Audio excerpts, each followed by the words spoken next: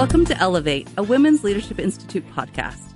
We've been in the trenches with CEOs and entry-level workers for a decade, offering the value and vision of a more gender-equitable workplace. In a state where male CEOs lead 95% of the businesses and the state legislature is 74% male, we've had some work to do. This podcast showcases individual stories, celebrates successes, and explores what is still needed to shift culture as we seek to elevate women's stature and status in our state. Welcome to Elevate, a Women's Leadership Institute podcast. This is our inaugural episode, and we are so excited to have you here with us. We are celebrating 10 years of the Women's Leadership Institute, and to help us do that and kick this off, we've got WLI founder and CEO Pat Jones and director Nicole Carpenter. Hey. Welcome, both of you. I'm so excited. This is We haven't seen you since this morning. So I know, right? See you again. I'm so excited for this conversation and to just kind of dive into a decade, what it's looked like.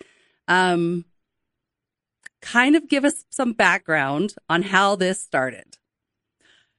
Well, I'll start first because Nicole is a very important part of the beginning too.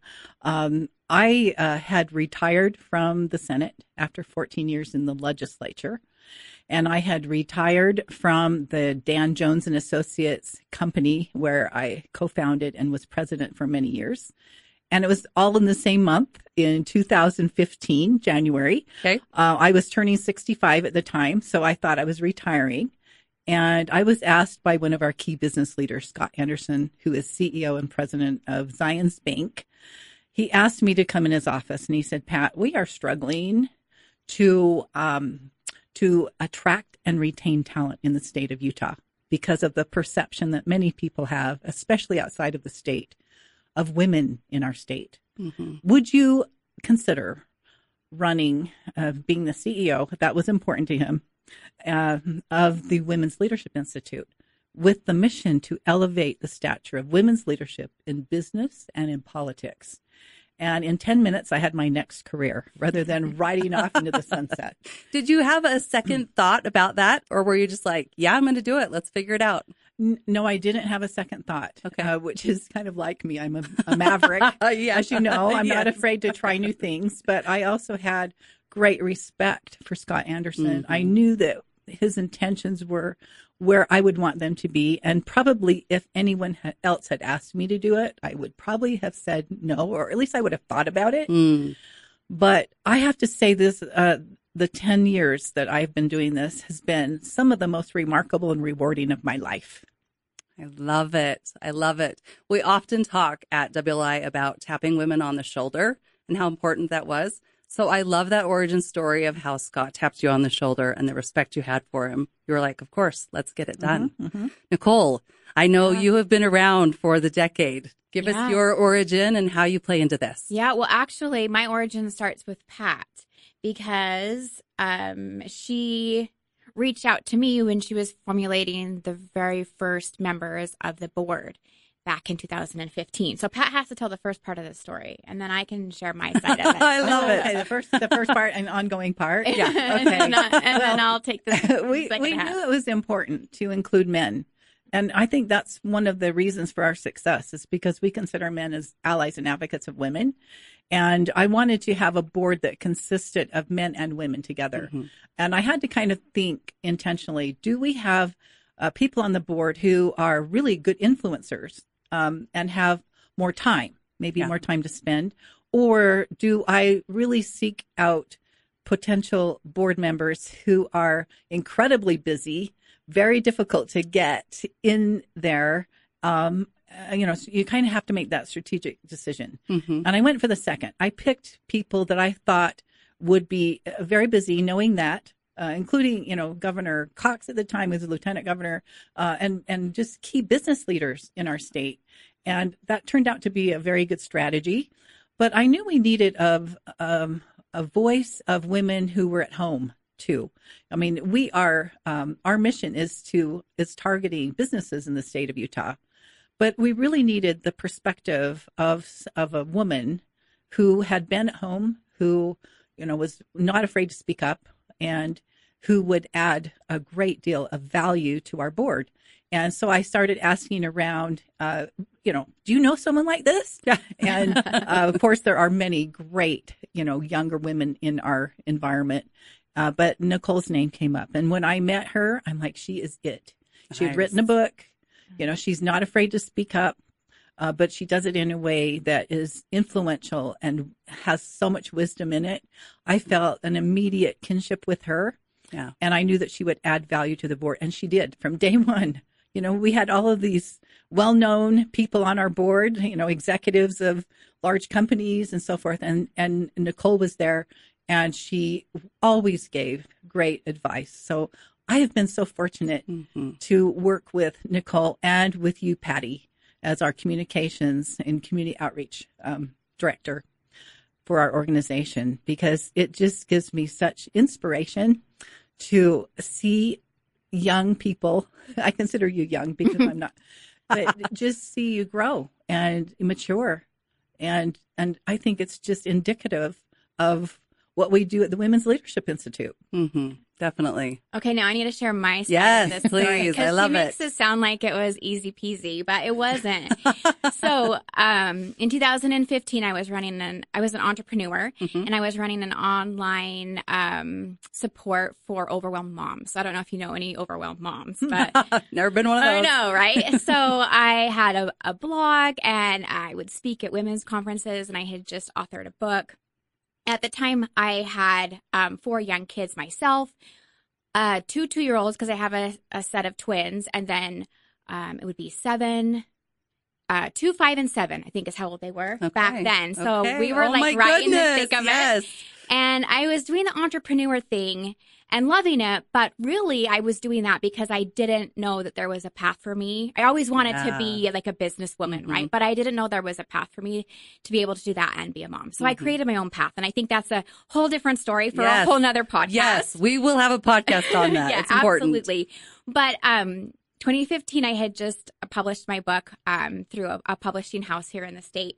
And I got this call from Pat Jones, and I'm like, oh, goodness. So I go to this meeting, and she interviews me. And long story short, I end up getting offered a position to sit on WLI's inaugural advisory board. And I was terrified. I'd never been in a boardroom before. When she asked, did you immediately say yes? Yes. Yes. No. Okay. Yeah. I said yes to the opportunity. I was so excited. But then I realized what I'd got myself into when I sat at the first meeting, and we've got like executives of incredibly large organizations in Utah. And I'm like sitting next to them, like so close that like they could hear me breathe, like we're like rubbing shoulders, like literally rubbing shoulders with these people that are so important. And who am I? Who am I? I'm just this stay-at-home mom that's trying to make a difference through entrepreneurship. And I realized that I had some strengths, thankfully, that I already knew about, that I could use in the boardroom, the same strengths that I used in the baby's room, I could use in the boardroom. And I would just sit back and listen to what the executives were saying, and I would learn from them. But I realized that one of my strengths was summarizing what they said and helping our board come to like a call to action at the end of every meeting. And so like I leaned into that because I didn't know any of the business things that they were talking about. Maybe a little bit because I had my own little business I was running, but imposter syndrome was what's serious. interesting? So as maybe, I don't know if it's just a lack of confidence or just unsure of yourself. Yeah. As you were, I was too. Oh, what? Yes. What? Because I had run a business. I started a business. I had been in politics for 14 years. And, don't tell me that's easy. But I'd never run a nonprofit before, ever. I didn't know how to start, where to start, who to see, and so I was learning too. But I think what we had in common is that you're not afraid to step up and take a risk, and neither am I. I've never been love that way. Yes. Yeah. I remember ever since I was a little girl, like I was the one that raised her hand in the classroom because if I had the question, somebody else must have the question, and I'll be the one that asks. Yep. How did you get that confidence? I don't as know. a young girl? I don't know. I've just always had it. Just had it. Yeah, I'm the oldest, so maybe that's part of it. Is like the trailblazer of the family. Let's stop here for a moment because I love how honest and vulnerable you just were about who was I to be in this boardroom. So realistically, was it a couple months before you leaned into your strength? Was it a couple of years? Like what, for women who are in that spot, what did that look like? Yeah, that's a great question. I had to lean into that right away. Okay. Because we only met, every other month. So I only saw these people a few times a year. And I wasn't about to not prove that I belonged. To blow it. Nice. Yeah, I didn't want to blow it.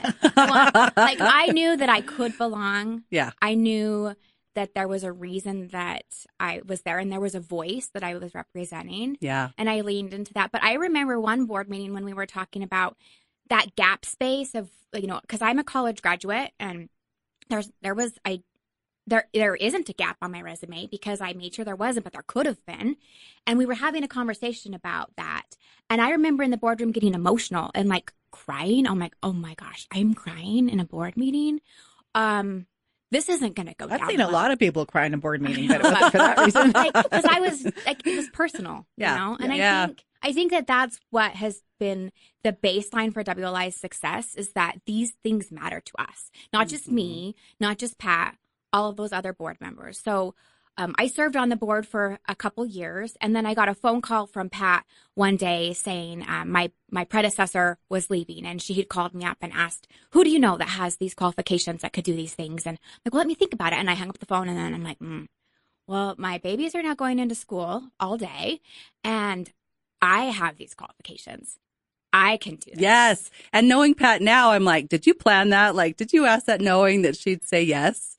I honestly did not intentionally do it at the time, but as soon as she said, I would like to do it, I was like, that's it. That's it. I mean, it was a natural fit. I love it. And I love that you're like, hey, that's me. Yeah. So I called her back. Yeah. Yeah. Awesome. Well, what's interesting is our cadences are different. Okay. Our strengths are different. I mean, I'm more of a visionary. It's like I'm not a detail person, and I never have been. Yeah. But I've learned to own that. I've learned to just go, okay, I have this idea. I usually think of it at night.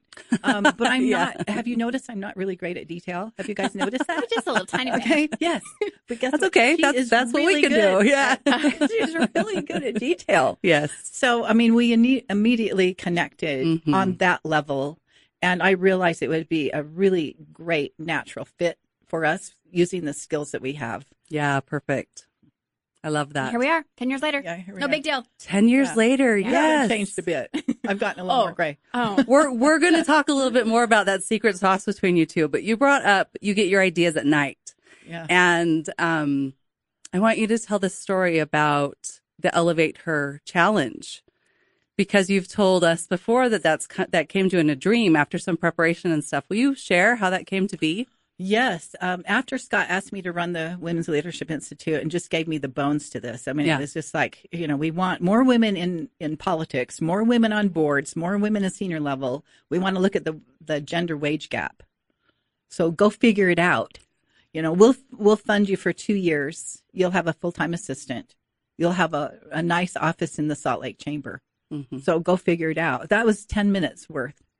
And, I said yes. So I felt a commitment walking out of that office, but I really had no idea how it was going to happen.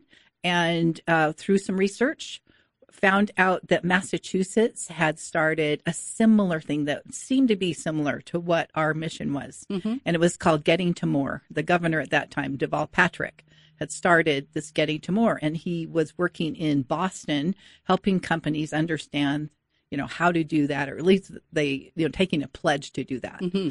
And so I went back there, met with them, and they gave me some really good information. They'd only been doing it for about 6 months, so it wasn't really launched that well yet. Yeah.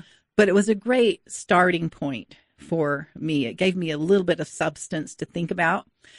Came back and thought about, what it was, because I had been in market research for 35 years. I'd been a qualitative researcher, a quantitative researcher, and I knew we had to have a product. You can't just have an idea when you're selling it softly to companies. You needed to have something tangible for them to hang their hat on. Yeah. And so I thought of the Elevate Her Challenge name one night, what to name it. I kind of patterned the Elevate Her Challenge on similar things to what they did in Massachusetts, but really it was quite different. It was based on the mission that was stated to me by Scott when he asked me to run it. we of course have refined it. Mm-hmm. We've trademarked that name, but the name Elevate Her Challenge was brought to me in a dream and just a thought that I had. And it's turned out to be a fairly good thing, a great tool for companies to follow, a template, if you will, that is bringing companies together with their employees and helping them go through how do we actually, in a tactical way, bring this kind of development and inspiration to women within our company. Yeah, thank you. As you bring up the Elevate Her Challenge, I want to celebrate 10 years of the Elevate Her Challenge and share some success stories around it, some of the most memorable moments that you two have in bringing this to pass, because you guys have done this together along with the board members. So what are some success stories, or what have you learned about the Elevate Her Challenge and implementing it? Well, that's a great question. I think the Elevate Her Challenge has had different iterations of how we acknowledge and support the companies that have committed to this challenge. In the beginning, we would bring in experts from outside of Utah as like a guest speaker to be a part of an annual luncheon that we would do. But what we found is that Utah has, like, we are the success, right? Like, yeah, I love that. The people are here. So for so many years, we've been just reaching into our own pool of amazing board members, challenge companies, local participants. There's so much talent here. So we do want, every year we have an annual luncheon to celebrate these companies.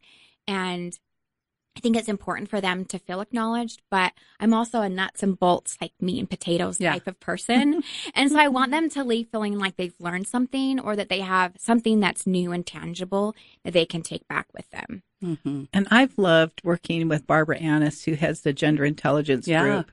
And I, as a recommendation, I reached out to her the second year. And she works with neuroscientists to understand how men and women think differently. And I always ask that question when I am presenting to places. Do men and women think differently? And I think there's only been one person that disagreed with that. And I was there when they disagreed, and you brought them around real quick. Like, we came to a consensus on that. Yeah. We do. But why is that? And how is that impacting our workspaces and our homes and, our communities?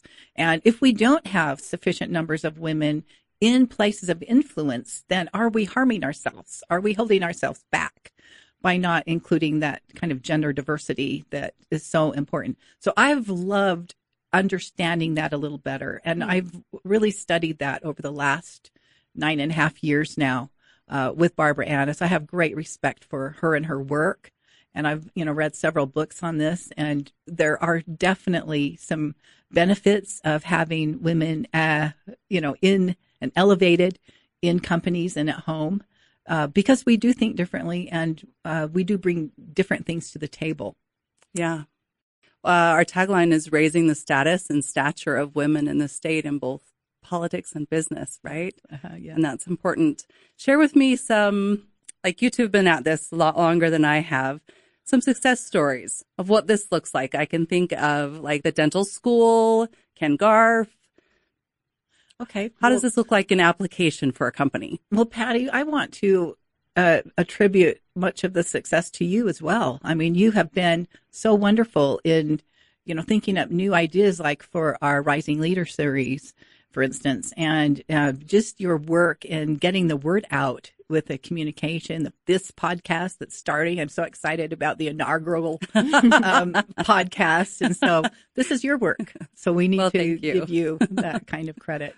Yes, I will. Let me tell you about the lawnmower story. Okay. Now, this is a story that I tell often. Mm-hmm. So people that have heard it over and over, but they never get tired of it. Okay. But it's never failed me. This story will bring tears to the eyes of men and women in an audience, and I guarantee they literally have passed around. So get ready, listeners. So get ready for this.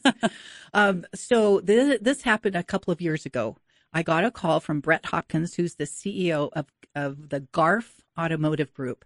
Now, the Garf Automotive Group has I think, 72 dealerships throughout the United States. I did not know they were that large, but nevertheless, what Brett said to me is, Pat, we have 20% of all of our employees are women.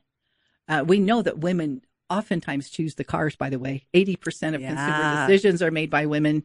And I knew that, having been a researcher for so many years. Women are highly influential. Yes. Nevertheless, and he said those 20% tend to be in receptionist types of positions. But he said there are 2 of our dealerships that have 40% women, and they're killing it. They're doing a great job. One is in Orem and one's in California. And they wanted to mimic that in their other dealerships. How do we, this is really good business for us. Yeah. So would you come, Pat, and explain to us and present to us about, the additive value of women in leadership? And I said, yes, I'd be happy to do that. I went and met with about 12 men. And talk to them about the brain science behind the value of women's leadership and so forth. And they loved it. I mean, they felt, we never blame or shame men. Yeah. We always make them feel like they're part of the solution, not part of the problem. Right. And it just is such a magic potion for success for us. Yeah. And they felt that. And so afterward, they asked me, hey, will you come back and speak to our general managers next month? And I did. Kind of a similar experience. When you talked to them, was it an aha moment? Yes. Like something they'd never considered before, Yes. which is why they're like, come speak to our managers. And yes. I see. Okay. Yes. When you have science behind it, and there's tons of it, especially with the new MRI machines, they can literally see brains in action as they're thinking. So there's a lot of science to this now that we do think differently and for different reasons. Okay. So after I presented the second time, they asked me to come a third time to Palm Springs to their large group, and I presented there. And the reason I say this is because I got an email shortly after the third time, and it was from their HR director, Joe Bernard, and he said to me, Pat, I'm sending you this picture. It was a picture of a little girl about 5 years old, reaching up to push a lawnmower, with her arms up on the handle there, with a man who happened to be Joe Bernard. And he described it. She was mowing the lawn with him. He was gently holding on to the side. And he said, I have a precocious 5-year-old daughter. And she asked me a couple months ago, Dad, why do you teach my older brothers to mow the lawn and not me? And he said, normally I would have told her, well, that's their job. Your job is somewhere else, probably in the house and so forth. Because that would have been my normal response to her. But after hearing you 3 times talk about how women can add value, how girls can add value, how we think differently, I thought, I'm going to go out. And he did. He bought a lightweight lawnmower that day. I love that. Yes. He said, we've been mowing the lawn every Saturday since then. Well, what he said was, she mows straighter. She avoids the sprinklers. And he said, I have this amazing new relationship with my precocious 5-year-old daughter now. Yeah. And, this is what really matters. This is cultural change at home, but it's also in the workplace. Yeah. So what happened just this past year, I got a follow-up to that picture. And Joe sent me this follow-up. He says, I have a younger son under her. And it was a picture of her teaching her little brother to mow the lawn. She's practicing leadership. And that's what happens in the workplace. You give them the confidence and the opportunity.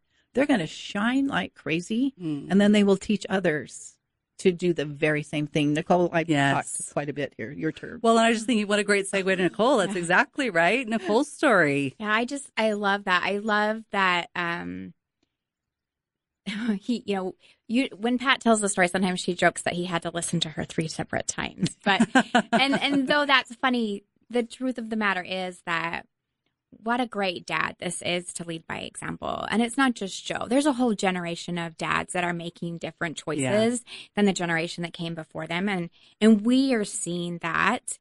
We also see a lot of the success stories. So when the world is saying how awful it is at the Women's Leadership Institute, we kind of live in this bubble because we hear a lot of these success stories, but really it's these experiences that we need to change things. And it's dads with daughters that are the fastest allies and they make the fastest change, and they're our best allies. You know, they're the ones in the boardroom that are sticking up for their female colleagues because in 20 years, they want someone to do the same for their little girl. And that's powerful stuff. Yes. Our mom hearts are both like our daughters. Yep. That's actually, I love that you said that. There's so many layers to this, right? Relational, familial, cultural. That's actually how we intersected with our co-host who will be helping us on the podcast, Chris Jenkins. He's got daughters coming up, and he has a personal interest in this because of his daughters. Yeah. And it's got to be a different way. And it's not just dads with daughters, or they're single men. I mean, they do see that there's a huge need for this. We find that 90% of the time, I'm just throwing that figure out. Okay. Don't factor that. Let it be 90%. I like that figure. I'll look it up later. But that's who we deal with. We deal with people that are with men who understand why we need to do this. But what they don't know is how to do it. And that's great point. Why the Women's Leadership Institute is so helpful. Is we can go through our career development series, our political development series, our rising leader series, our breakfast brainstorms. There's so many different things that we're doing with our alumni. Mm-hmm. And we do it with 3 people. You know, we're a mighty 3 because we have advocates and colleagues and partners that see what we're doing, and they're so interested in what we're doing and how they can help, that we have men and women who normally would receive $10,000-$15,000 for a presentation, for instance. But they come and help us out almost all the time for free. And because we keep our costs low, we're a nonprofit, we're a 501c3. Yeah. And they're willing to contribute because they see the change that is made in women's personal lives. They see the change that are made at home. They're seeing changes culturally in organizations. And that's the kind of confidence that we need, an opportunity for women that we need. Yes. Pathways is something that has come up. And you mentioned in the beginning is what was the pathway, right, within an organization to be the leader you wanted to be. So that is a great transition, Pat, into our programs, which we haven't touched on yet. I want to touch on that for our 10 years. Nicole, do you want to talk about our programs and just give a little overview? And I want to know, like, your proudest moments as you've created these things together. Yes. So our first program that we created was the Political Development Series. Mm-hmm. And that came almost in the beginning within that first year. And I want to get to that. But to speak to your question of which is the proudest moment. Yes, I love it. You can't wait. Let's do it. That's probably the Career Development Series, which is the second series that we created.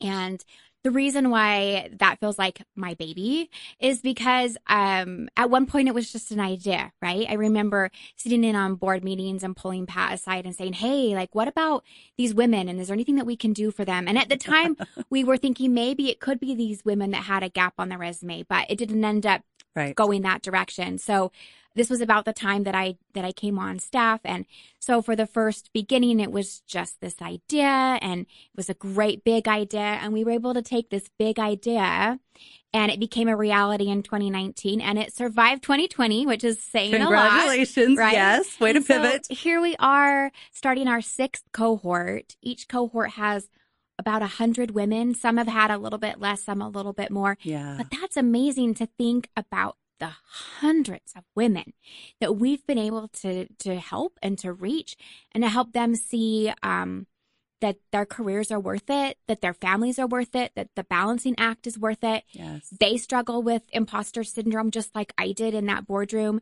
They wonder what's next. They struggle with confidence, and we're able to address all those things through our great curriculum.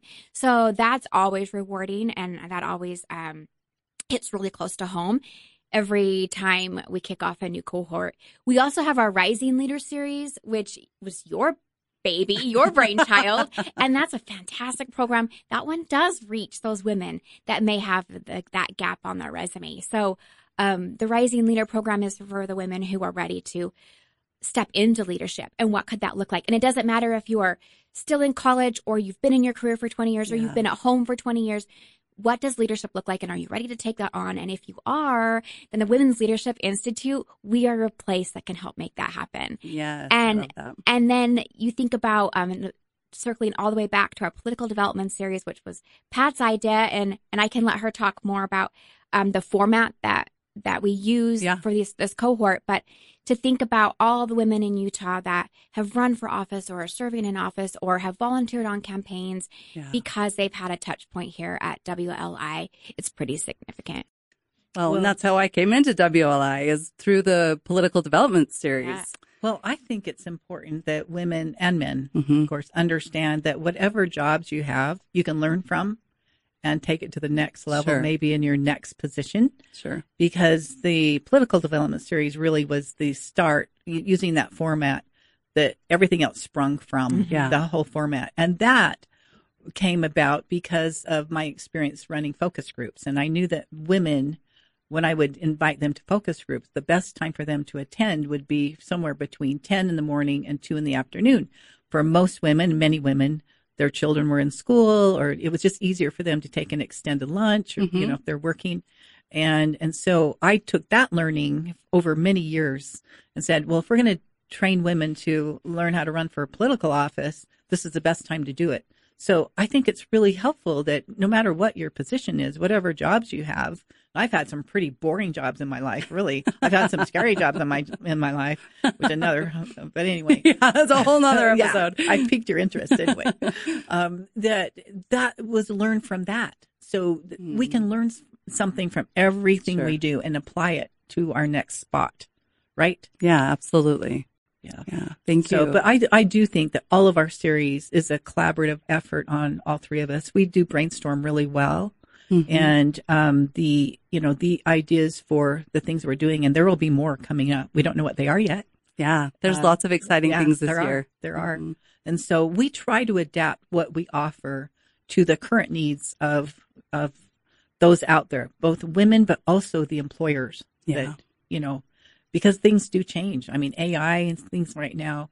And that's why I've loved, working with you all, because you have great, leadership skills, but also great technical skills that you can help with. So I think we're really complementary, but we have room for more. And as we grow and we're getting statewide more and more and footprints all over the state, which we've always been a statewide organization, I really do feel the presence of women from St. George to Logan.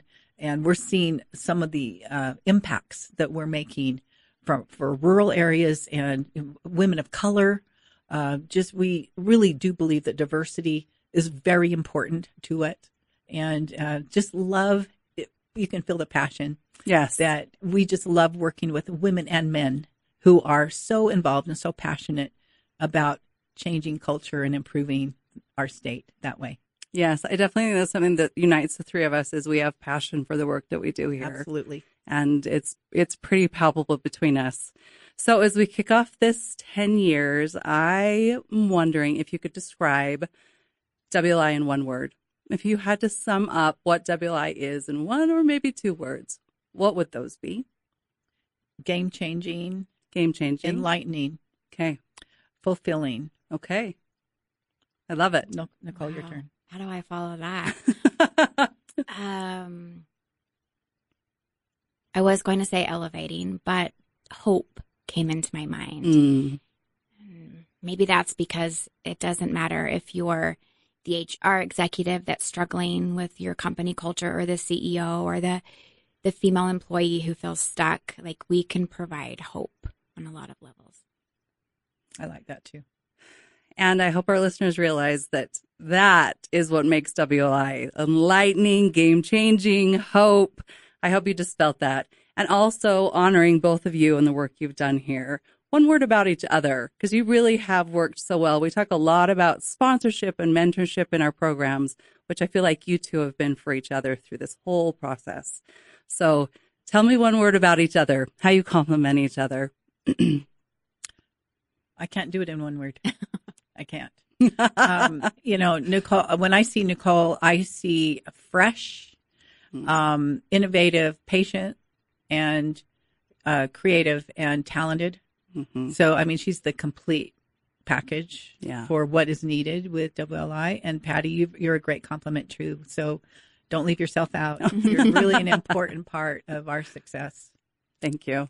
And, well, thank you for, those are like kind words. It's hard to follow a compliment on that level, but I feel honored to get to work alongside Pat, and she has been a great mentor for me. The skills I've seen, she's a great leader, to see that leadership, but she's a collaborator and a bridge builder, and she nurtures relationships, and to get to learn about that by her side has been really empowering. But I think as I think about this, she's also generously shared her network with me. And on a personal level, how lucky am I that I get to know who Pat Jones knows and work alongside them, and we work together for bigger, better things. And that's really rewarding. I love that. Thank you, ladies, for coming and sharing. If there's one last thought you had that you'd like our audience to know about WLI, where we've been or where we're going, what might that be?